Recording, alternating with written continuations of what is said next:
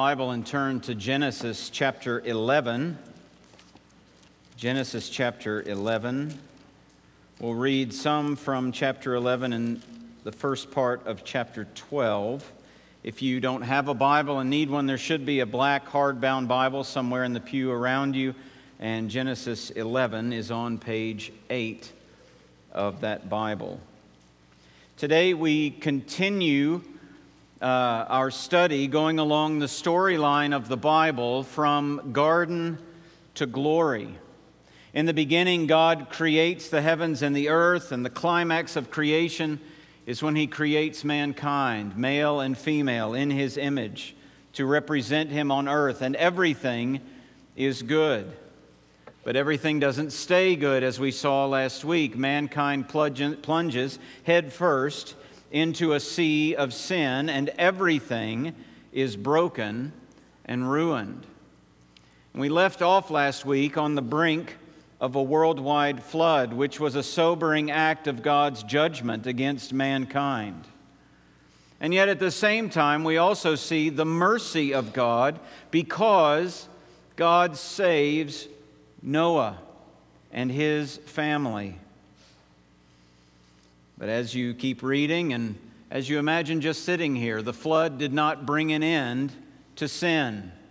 Sin still flourishes, and it actually reaches another pinnacle here in Genesis chapter 11, where God sends judgment again, a different kind of judgment, and God shows mercy again, calling one man through whom He will bless and save the world. So, let's begin in Genesis 11, verse 1, and we'll skip some parts, but I'll tell you where we're going through it. Beginning Genesis chapter 11, verse 1, this is what the Spirit of God says. Now the whole earth had one language and the same words. And as people migrated from the east, they found a plain in the land of Shinar and settled there. And they said to one another, "Come, let us make bricks and burn them thoroughly." And they had brick for stone and bitumen for mortar. Then they said, "Come, let us build ourselves a city and a tower with its top in the heavens. And let us make a name for ourselves, lest we be dispersed over the face of the whole earth." And the Lord came down to see that city and the tower which the children of man had built. And the Lord said, "Behold, they are one people, and they have all one language, and this is only the beginning of what they will do. And nothing that they propose to do now will be impossible for them. Come, let us go down and there confuse their language, so that they may not understand one another's speech." So the Lord dispersed from there over the face of all the earth, over the face of the earth, and they left off building the city. Therefore its name was called Babel, because there the Lord confused the language of all the earth. And from there the Lord dispersed them over the face of all the earth. Now skip forward to verse 27 of chapter 11.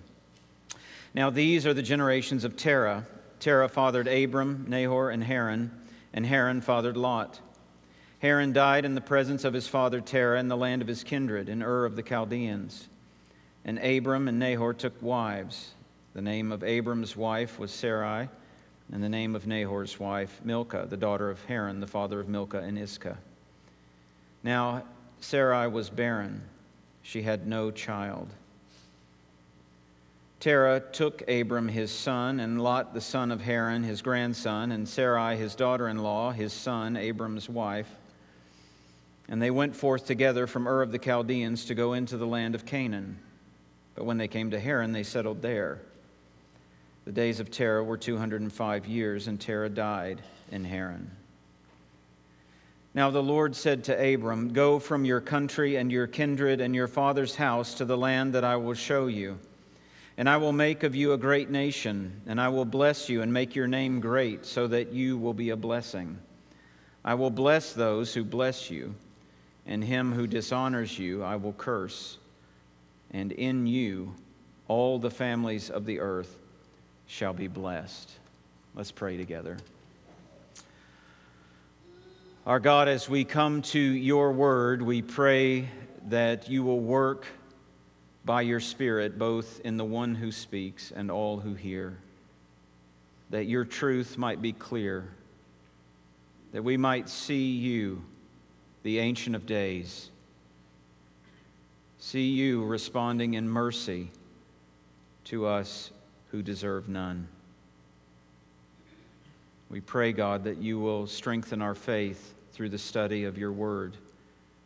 We pray for those who don't yet know you, that they will see what an awesome and glorious God you are, and they will come to you through faith in Jesus. We pray in his name. Amen. Human history has many turning points, moments, decisions, discoveries, military victories that change things, that bring significant change. You think of the fall of the Roman Empire, or you think of the invention of the printing press, or think of Columbus's journey to America, or the Industrial Revolution, or the Emancipation Proclamation, or 2 world wars, or the splitting of the atom, or the fall of the Berlin Wall, or the development of the internet. All turning points where an entirely new course of human history begins. And there are lots more of them. And what we have in Genesis 11 and 12 is a turning point in human history. As you'll recall, in Genesis 3, God promises a Savior who will crush evil, crush the head of Satan, that one who will be the Lord Jesus Christ eventually. We saw that last week. But here in Genesis 11 and 12, we see actually God puts the plan to bring that Savior into motion. We see a very clear first step. And what we see as we think about these chapters is that despite the sin of mankind, God will bless the world with salvation. Despite the sin of mankind, God will bless the world with salvation. First, let's think about man's sin. That's what we have actually in chapter 11. We have an emblem of man's sin, as it were. We have the very heart of man's sin in the building of the Tower of Babel. In Genesis 10, if you were to go back, describes how the population grew after the flood and how mankind expanded. But as the population expanded, so did our heads. So did our pride. And that pride is seen here in the land of Shinar, which is part of modern-day Iraq. These people hatch a plan to build a monument to their greatness, a city, a tower, so they'll reach heaven, so they'll be remembered in all the generations to come, so people will know there is nothing that we cannot do. Verse 4, they say, "Come, let us build ourselves a city and a tower with its top in the heavens, and let us make a name for ourselves, lest we be dispersed over the face of the whole earth." Now, this is not like an ordinary skyscraper kind of tower. It's not like the Eiffel Tower. This is what would come to be known as a ziggurat, which is a kind of pyramid-shaped tower. It wouldn't be exactly like so, but if you put into your mind the war monument at the Circle, this kind of pyramid shape that has a room at the top. My brother-in-law, Susan's brother Clint, went down there while we were out of town and walked the 350 stairs, all the way up to the top of it. And, it's kind of like entering Willy Wonka's chocolate factory. He didn't say that, but I did. Because as you go up, it gets narrower and narrower toward the top. And he said there's just a little bit of space outside your shoulders. And plus he got to the top of, 35 flights of stairs, and he says he knows why nobody takes the stairs. And, but he gets up there, and there's that pyramid shape. And at the top of this tower would actually be a room, and they would put in that room a bed and a table, because this is where God will live. In other words, in the building of this tower, these folks believe they have found a way to make it to God. We'll reach the heavens. We'll make him a nice bed. We'll put a little table so he can put his book on it. And we'll go up anytime we want, and we'll meet with God. Those stories of Noah, of God speaking from the heavens, that's out of date. That's antiquated. I mean, that was fine for the past when we were primitive people, but we have really updated religion now. We are really advanced. We don't need God to come down to us. We can get up to Him just fine. We don't need God to speak to us to tell us what to do. We've got even better ideas. We've got this. Now let me ask you, do you think that kind of thinking ended in Babel?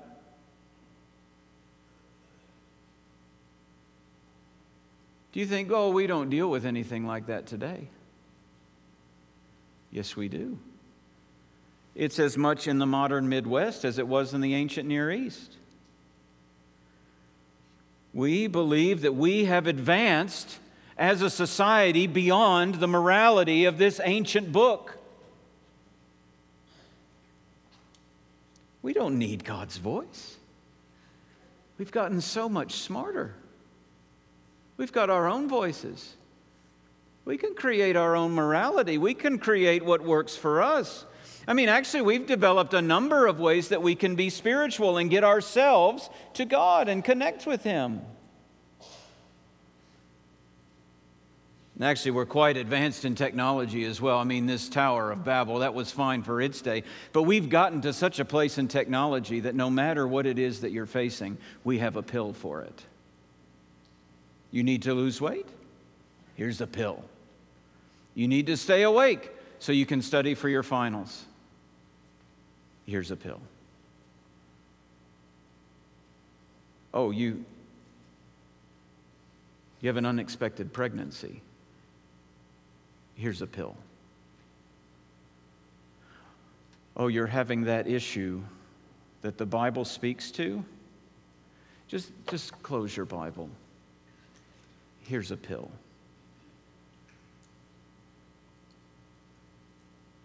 Not only that, we've got techniques, people. We've got techniques to deal with the guilt that you've been feeling. We've got techniques that come in the form of bottles of alcohol. We've got a technique that's so good you can carry it around with you all the time and you can escape into Wonderland and forget all of the guilt that you're feeling through countless mindless hours of screens. If that's not your thing, we've got another technique. You can just exercise just so much and you can just get yourself moving. You can take a long run. You can go to the gym. If you don't want to go that far, just go to your freezer and get out the Ben & Jerry's, because you can escape your guilt there. Just eat your way to the bottom and you'll forget whatever else it was, mostly because your stomach will be hurting, but you'll forget whatever it was. But if none of those work, we have come up with an idea that we like to call false guilt. And any guilt that you don't like, just put it into the false guilt category. That way you don't have to deal with it. We're quite advanced, you see. We've gotten way past our need for God, or for the Bible, or for prayer. And it's nothing but pride. It is the very heart of sin. It exalts man and it diminishes God. But the reality is, as you look at Genesis 11, God is not actually diminished. He may be in their eyes, but He is not diminished in reality. These people want to build what they believe is a great city, the greatest city with the tallest tower. And what does God need to do to see it? He needs to come down. Look at verse 5. And the Lord came down. And He comes down to see the city. Now that's language we should remember if we've been reading Genesis, because in chapter 1, when God sees It's not merely an observation. Do you remember that? He doesn't see things to observe them. It's not like a parent who hears the giant thud downstairs, right? And something break. And what do? They go down to see what happened because they don't know. They may have a pretty good idea, but they don't know. God never goes downstairs because He doesn't know what happened. God goes down the stairs because He knows what happened. And He's going to evaluate it. You see, these people think they are quite great, that they are quite advanced, and God knows otherwise. God knows that they've actually regressed from the very purposes for which He created them. And so He goes down, and He does not applaud them as they would like. He condemns them. Verses 8 and 9, the Lord dispersed them from there over the face of all the earth, and they left off building the city. Therefore its name was called Babel, because there the Lord confused the language of all the earth, and from there the Lord dispersed them over the face of all the earth. God confuses the language, God disperses the people, God will not allow them to continue in their pride. And at the very same time, that is both an act of judgment and an act of mercy. God restrains their ability to continue rebelling in that way against Him. Parents know all about this kind of act of mercy, don't we? No, you cannot go down to that house down the street. I know you want to play with them, but why would we do that? Because being in that house, that combination, that whatever's happened has been an environment in which that child has gotten in tremendous trouble. And we want to say, we can't stop them from sinning, but we can certainly say we're going to restrain the opportunity to sin.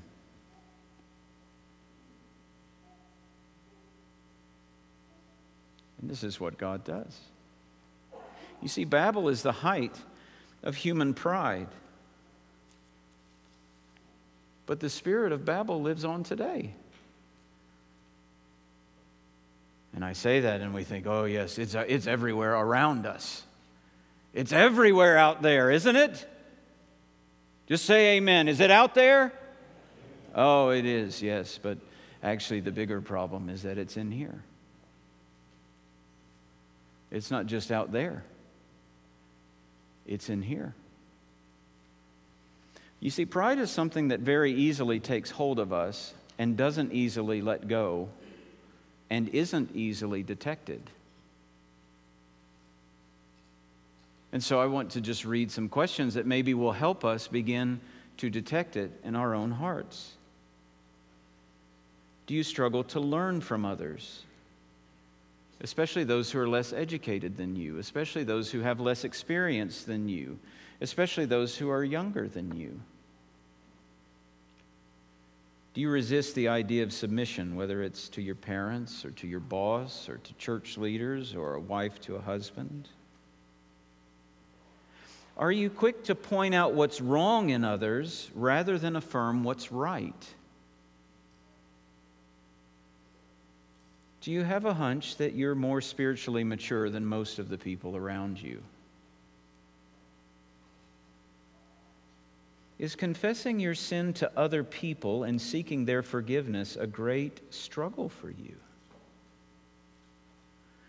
Do you resist asking for help, whether it's physically or financially or with some project at work or with your schoolwork? Are you easily hurt or offended if your accomplishments are not recognized? Or if someone criticizes you? Do you believe that questions like these are probably for someone else and not for you? The spirit of Babel is alive and well, and we shouldn't overlook it. In fact, C.S. Lewis said, pride leads to every other vice. It is the complete anti-God state of mind. And that's what we see in Babel. This city, these people, this tower, it is emblematic of our sin against God. But God doesn't leave us that way. God will not simply punish sin. He will now provide a solution. He will work toward that Savior. He will get the wheels in motion. So that brings us to the second thing, which is God's solution. The end of chapter 11 focuses in on Terah and his sons, Abram and Nahor and Haran. They're living in Ur of the Chaldeans, and then they come to settle in Haran, and they're really an ordinary family. There is nothing special about them at the end of chapter 11. Nothing. They're just at the end of this long line of genealogy that's given there. But then you get to chapter 12. Let's read verses 1 to 3 again. Now the Lord said to Abram, "Go from your country and your kindred and your father's house to the land that I will show you, and I will make of you a great nation, and I will bless you and make your name great so that you will be a blessing. I will bless those who bless you, and him who dishonors you I will curse, and in you all the families of the earth shall be blessed." God's solution isn't merely to preserve humanity now. It is to bless humanity, to bless a world that only deserves His curse. And He's going to work that plan through calling one man. Now, I may say Abram sometimes, I may say Abraham other times. I'm not trying to be technical here. We just all usually call him Abraham, so I'm going to. All right? So when it says Abram and I say Abraham, you can make your little notes on how many times I got it wrong. And then there are trash cans on the way out, and you can throw those markings in the trash can on the way out. All right? But I want you to see what happens here. What is it that God does as His solution? The first thing that you should take note of is that God takes initiative. God takes initiative. Look at verse 1 of chapter 12. And the Lord said to Abram. It is so easy to read those words and miss how surprising that is. I mean, we've already seen that God is a speaking God. I heard the story of a pastor once. He was in East Asia, and he's in a cab in the back, and there's something hanging from the rear view mirror, and he says, "So what is that?" And the man says, "Oh, that's my God." And so the pastor, this Christian pastor says, "Does your God ever speak to you?" And the man began to laugh. What a foolish idea. And so this Christian goes on to tell him about our God who speaks to us so that we can know Him. But God speaks. God has been speaking since Genesis 1. But the surprising thing is that God speaks to Abraham. Abraham is not a righteous man. Abraham doesn't call on the Lord. Abraham isn't holding prayer vigils because he wants to find the solution to humanity's problem. Abraham is part of humanity's problem. He's been worshiping other gods with his family. I mean, his hometown is known for moon god worship. Abram is not a light shining in the darkness. He is part of the darkness. He didn't go looking for God. God came looking for him. God takes the initiative. Do not miss that. This whole deal is God's idea, God's design, God's plan. And dear friend, the same thing is true of every single one of us who say that we are Christians, who is genuinely a Christian. None of us were looking for God.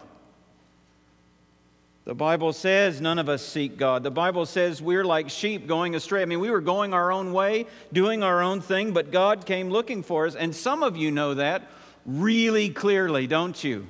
Because your life was going in the exact opposite direction of God.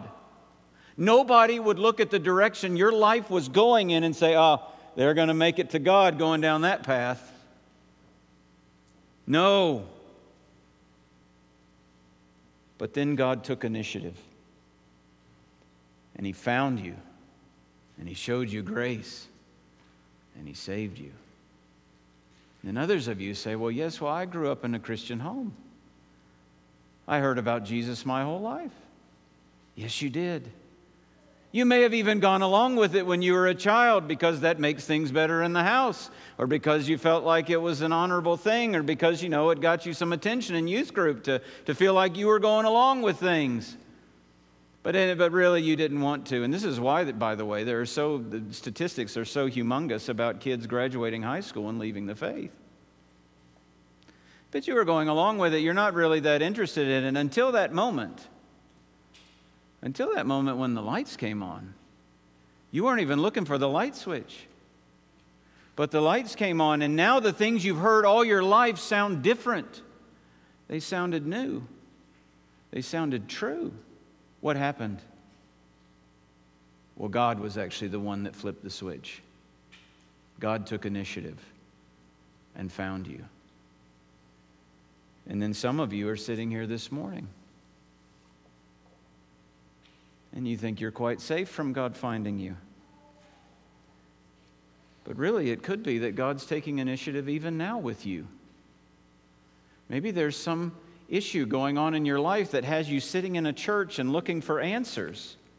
Maybe you have some sense of guilt that won't go away, like Lady Macbeth's stain that just cannot be washed out. Because maybe just everything that you've ever heard in church is starting to ring true, and old ways of thinking are falling apart. Friend, that is the Lord taking initiative. Don't harden your heart. He's come to bless you. This is exactly what it's like for Abraham. He is worshiping other gods. He is living his best life. The one true God is nowhere on his radar. But God takes the initiative and finds him and calls him and blesses him. God takes initiative. And then we see that God makes promises. God makes promises. 5 promises, really. Each one of these could stand on their own. You could do an entire overview of biblical theology based on just these 5 promises. However, we're not going to do that this morning. I just want to mention them briefly so that you know what they are. I started to do this week. It started to rattle them off in my head, just reading it and saying it in my head. And then I look back at the last time I preached Genesis 12, and it's the exact same words I used then. So my thinking on this hasn't changed. The first promise is the promise of a place. The promise of a place. Genesis 12, verse 1, "Go from your country and your kindred and your father's house to the land that I will show you." What we call the promised land isn't just a land of promise, like a land of good things. It's called the promised land because God promised it. God is going to take Abraham to a new land. Then there's the promise of a people. Verse 2, "And I will make of you a great nation." Now, Abraham is 75 years old at this point, but God is going to take this one old man and make a new nation. He's going to overcome Abraham's age. God will overcome Sarah's infertility, and he'll give Abraham a child who will have children, and eventually become a nation. A nation so great that by Exodus chapter 1, the Pharaoh who's in charge thinks we need to really put these people in their place. The third promise is the promise of prominence. "And I will bless you," still verse 2, "and make your name great so that you will be a blessing." And when you read that back to back with Babel, isn't that something? They said, "We want to make a name for ourselves." And God said, "No." And he looks at Abram and said, "I'm going to make your name great." And it is, and his name is great as you go through the rest of the Old Testament and into the beginning of the New Testament. What is God known as? The God of Abraham. When the Pharisees are opposing Jesus, they begin to boast. Why? Because, hey, we're sons of Abraham. When the apostles want to describe what it means to live by faith, who is one of their chief examples? Abraham. His name is great. And then he promises him protection. Verse 3, "I will bless those who bless you, and him who dishonors you I will curse." You see, God's relationship with Abraham will be so intimate that he is going to take up Abraham's cause. He's like the big kid on the playground that protects the little kid. The one who picks on you will deal with me. I've got your back. And God does this all through the Old Testament, doesn't he? He's fighting for his people. In victory, he gives them victories. He gives them the land. He's always working. He protects his people. Even when they go into exile, he protects them from being extinguished. He's protecting. And then the fifth promise is the one of prosperity. In you, all the families of the earth shall be blessed. This one moment, with this one man, this one call, will result in blessing that reaches all the way around the world. And it begins in the Old Testament, doesn't it? As the blessing goes to Rahab the Canaanite, and Ruth the Moabite, and the Queen of Sheba. All these different Gentiles, not Abraham's descendants, but knowing the blessing. In Isaiah 49, in fact, Israel is called a light to the nations. And while there's much more that could be said about these five promises, the main thing to say is that they all flower into full bloom in the Lord Jesus Christ. Do you remember what Jesus says before he goes to the cross to his disciples? I go to prepare a place for you, that where I am, the promised place, you will be also. And Jesus is the one who protects us, doesn't he? Jesus is the one who protects us from that which can fully and finally kill us, from sin. He has died for our sin. He has extinguished its power on the cross. Jesus is the one who saves a people for himself from every tongue, tribe, people, and nation. This worldwide blessing. There's the prosperity. And it's his name that is prominent. You know what I found very interesting this week? As you read the Bible, you read through the Old Testament, which I didn't do this last week. I did not read the entire Old Testament this last week. But do you know the last time you hear God labeled the God of Abraham is in Acts chapter 7, when Stephen is making his defense against his persecutors. When you begin to pick up the letters of the New Testament, these letters to the church, you don't read grace and peace from the God of Abraham. You now read grace and peace from God, our God, the Father of our Lord Jesus Christ. Jesus' name has surpassed Abraham's name in prominence. Jesus is the one that all of these things point to.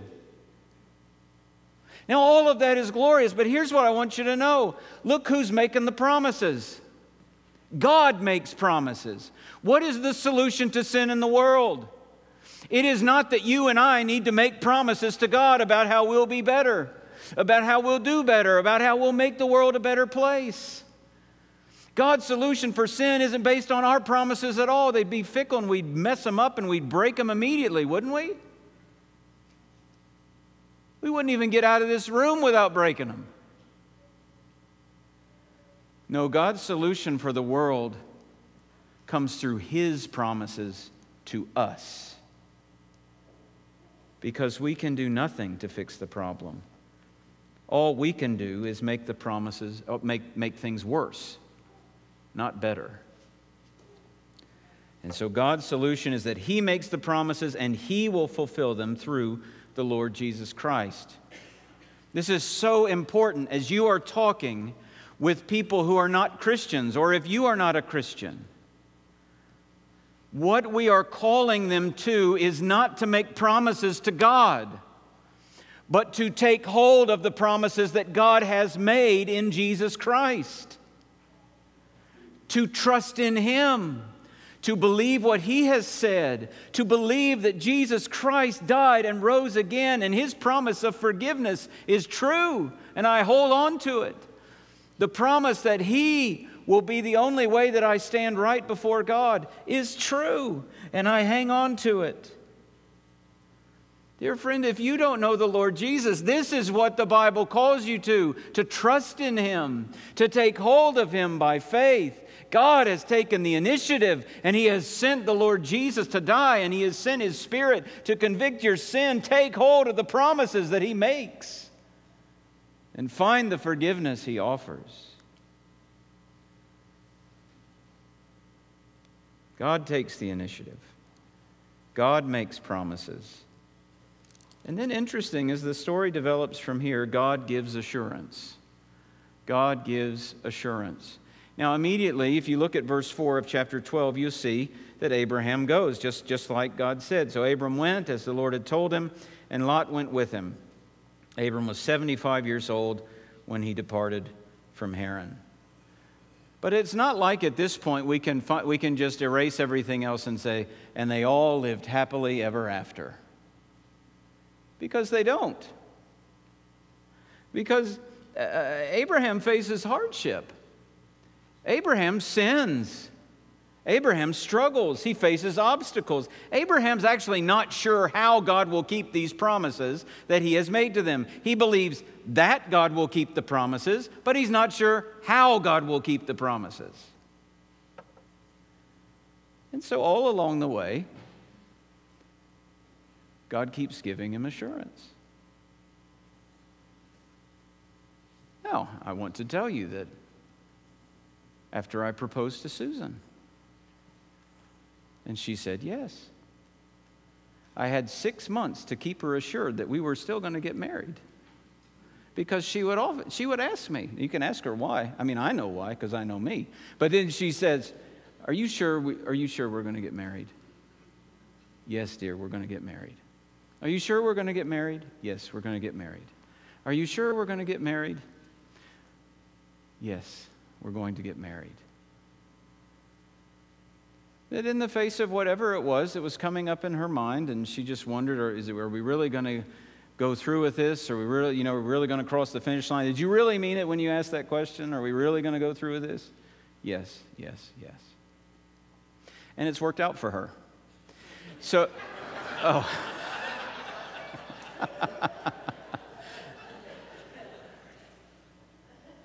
But here along the way, Abram faces all these things, all these different obstacles and things that make him not unsure, are we actually going to cross the finish line here? I mean, how exactly are you going to do what you say you'll do?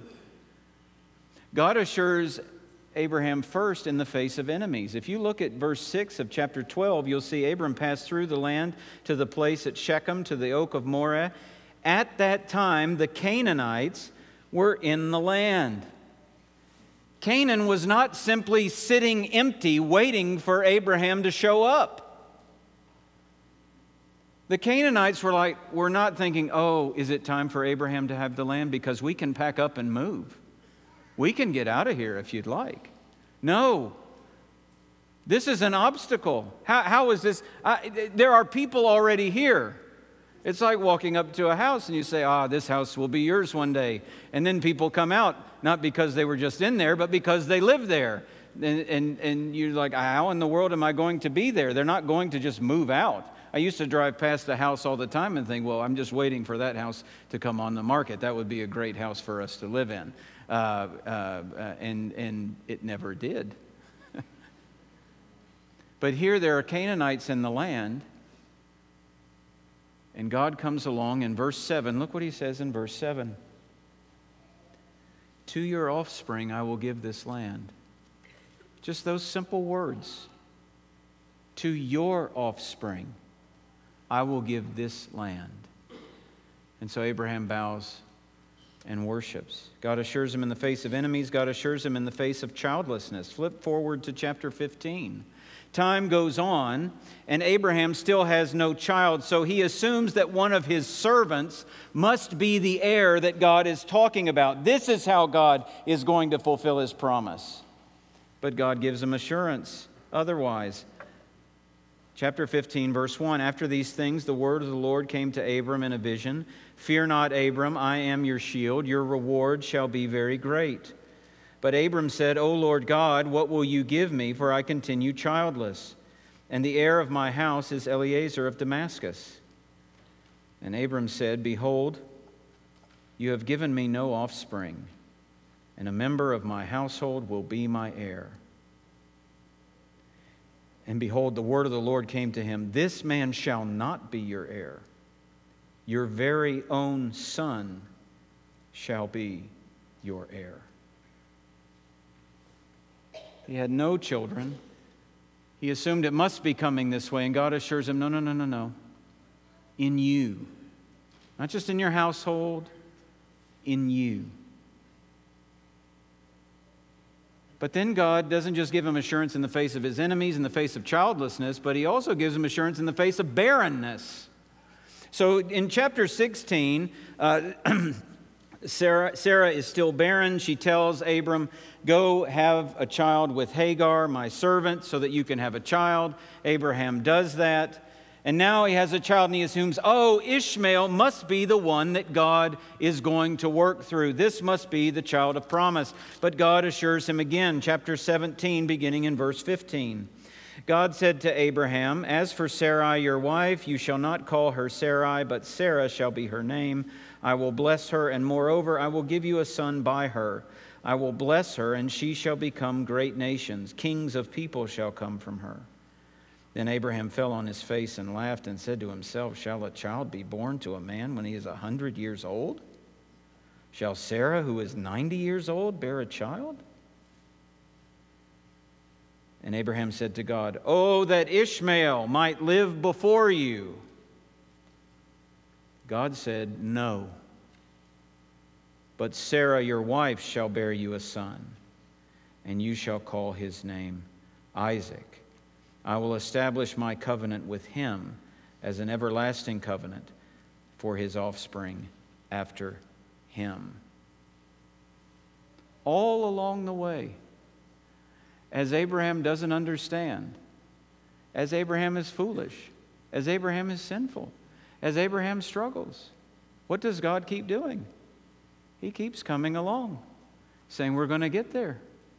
I'm going to do what I said I'd do. Just keep believing. And he does. He keeps believing. He still doesn't understand.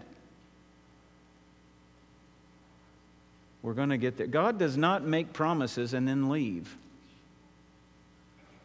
He doesn't leave Abraham. He doesn't forsake Abraham.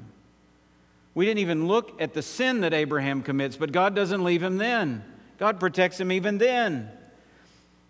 It's as if God taught him to sing the song that we sang this morning. You have been faithful through 1,000 generations. Slow to anger, swift to bless. Your hand has guided me through every situation. Your loving kindness hasn't failed me yet. And we can sing the same thing today, can't we? I mean, though we sin and suffer and struggle, the God who was with Abraham is with us.